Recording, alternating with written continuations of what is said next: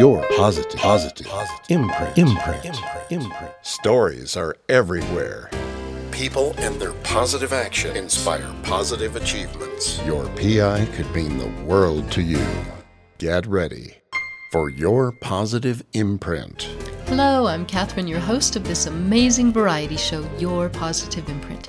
My mission is to bring those inspiring global positive achievements to you and also help you to identify and set forth your own positive actions. Get inspired, Your Positive Imprint. What's your PI? Today's episode is a bonus episode to bring you more information about IDM. I featured IDM and the Penguin Chill along with Allison Zahm, who's with the New Mexico Biopark Society, on the full episode this week. IDM is a global company but located right here in my own community of New Mexico. IDM was founded in 1999 and their products are found across the continents.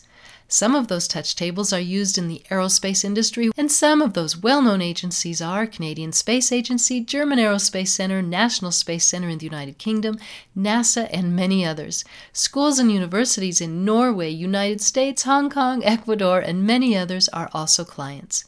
IDM products are also found in multi-billion-dollar corporations like Amazon and Facebook, and the list goes on and on into museums, libraries across the globe. The most recent educational technology masterpiece may be found at the now worldwide known Penguin Chill. But what impresses me more is that IDM strives to produce innovative, high-quality products that inspire visitor experiences while still respecting the value and ideas of their clients' background and culture. IDM's Becky Hansis O'Neill shares more insights on IDM, how to start the process if you or your business is interested in IDM's products. But now, Becky shares IDM's global positive imprints. I have my guest here, Becky Hansis O'Neill from IDM, and she is the Director of Creative Services. You have already heard her with regard to the Penguin Chill, but we're going to learn a little bit more about IDM and their worldwide efforts to bring innovation.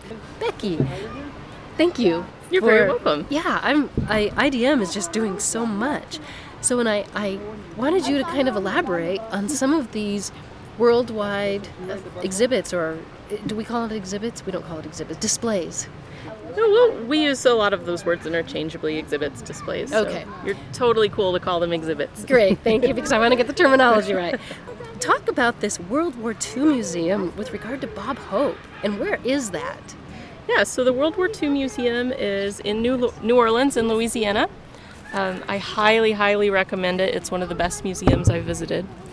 And we've done a couple different exhibits for them. So some of the most recent ones we've done are an exhibit on Bob Hope. So in this exhibit, you're able to explore a couple of his different USO tours, hear sound clips, media, descriptions, and artifacts, all on one of our displays, one of our tables. And that one is really cool. So there's two ways to use it. One is you can tap on different parts of the map, and that's cool, that's traditional. But you can. And is it a map like of United States or World War II with all of? So one is the map says the Pacific Theater, and showing his tour around the Pacific Theater, and then another is Europe and England based.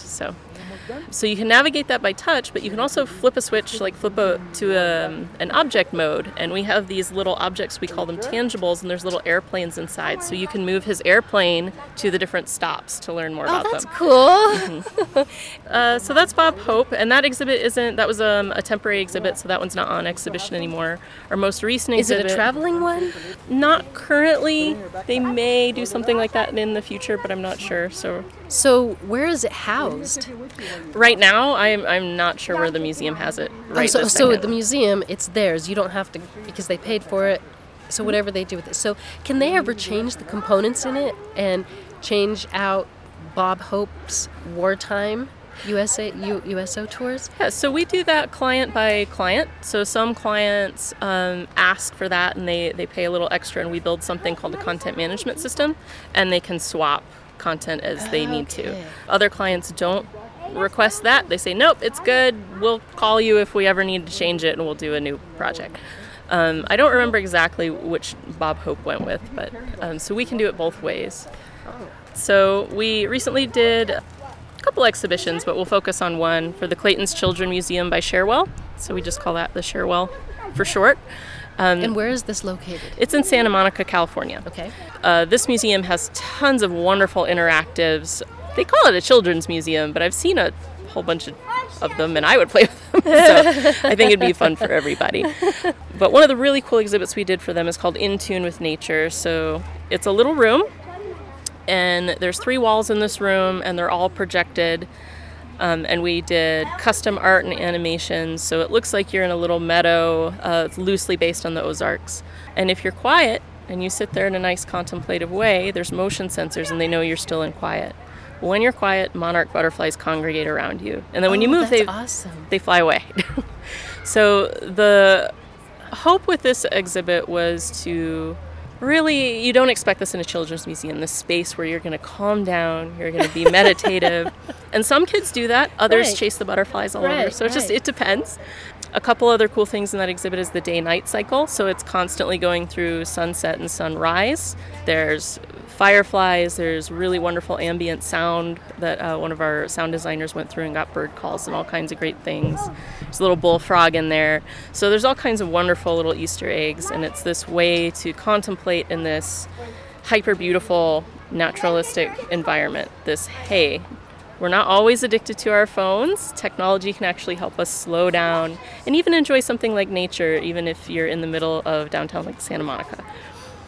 Wow, well, on the website, that just looks like a place I could just sit. Mm-hmm. Well, that is definitely something for me to just go and I think the education part is awesome because then the kids can actually see the sunrise, the sunset.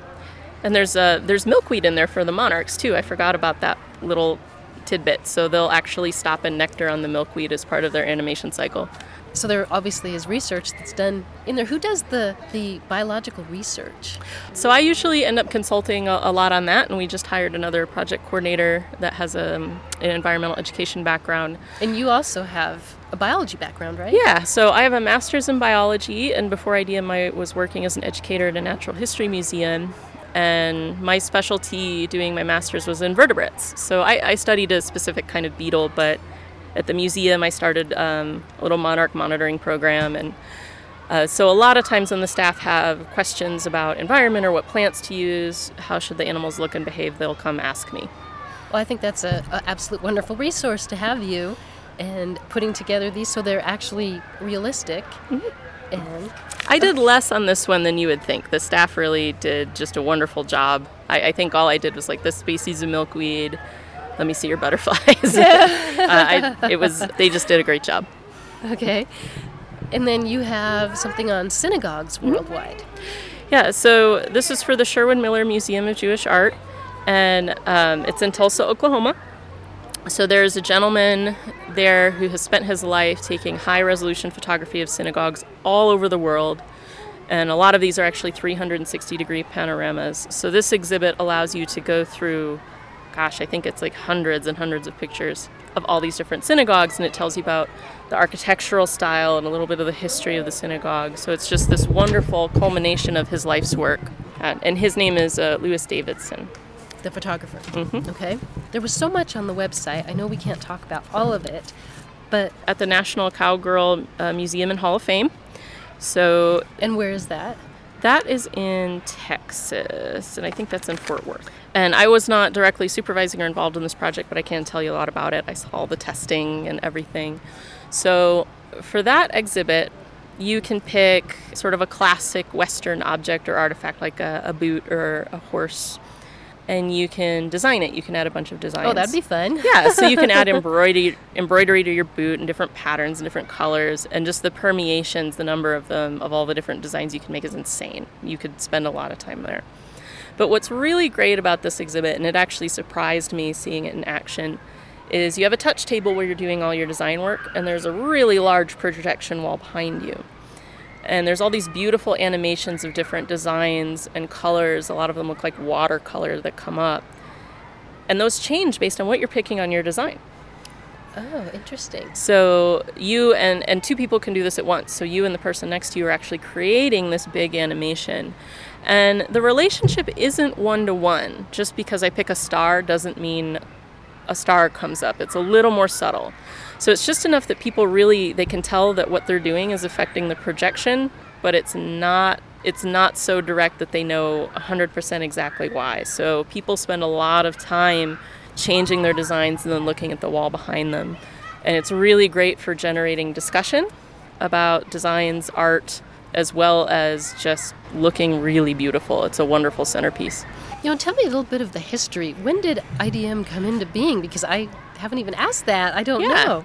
So we were founded by Jim Spadacini and Angela Arzave. So those are the two owners. They're also married. Okay. And Jim and Angela started the company in California. This year's our 20-year anniversary, Oh, actually. Congratulations. They came out here in the Southwest for a project and fell in love with it. So they moved the company all the way to Corrales, New Mexico, and we've been here, it's a little over 10 years, I think. Can the public visit it? Is it... So since we're a private business, we're not open for walk-ins, but if there is someone who's interested, like podcasts like what you're doing, or they're interested in a tour or project or anything like that, we also occasionally host school groups that want to come see the company. So we can schedule something and they can contact us through information or sales on the website. Okay. And I know you have international clients. You have some in Norway, you have some in Australia. Of course, NASA, they're not international, but you also have NASA. Mm-hmm. What often happens with international is that they buy our hardware because the hardware is just so awesome, and then they'll develop software with a European company or an Australian company or do it in-house. Once in a blue moon, we'll do the whole thing internationally. So what they're usually doing, like I see we've got...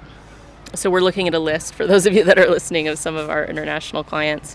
So we get a lot of schools and university, like Norway, Hong Kong. And usually they're purchasing our hardware and then they're doing whatever they want with it. Because our custom hardware, they're Windows PCs. So you can make your own software, you can run a Windows program on them, so you don't have to come to us necessarily.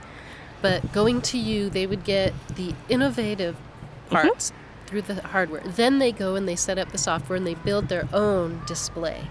Yep, we get that all the time. Well, that actually, because I can't see, some of these displays are huge. I can't see, that's a feat to just get that overseas. Yep. But obviously they can build it because they have, that is so interesting. And what else about, and by the way, I have so many listeners in Norway. So yes, there are some of IDM hardware over at your university. One international project we did, actually the exhibit ended up in a science center in Turkey, and that was with Exploratorium Global Studios. So we went in with a partner, and I'm going to try to say it, I believe it's the Kayseri Science Center.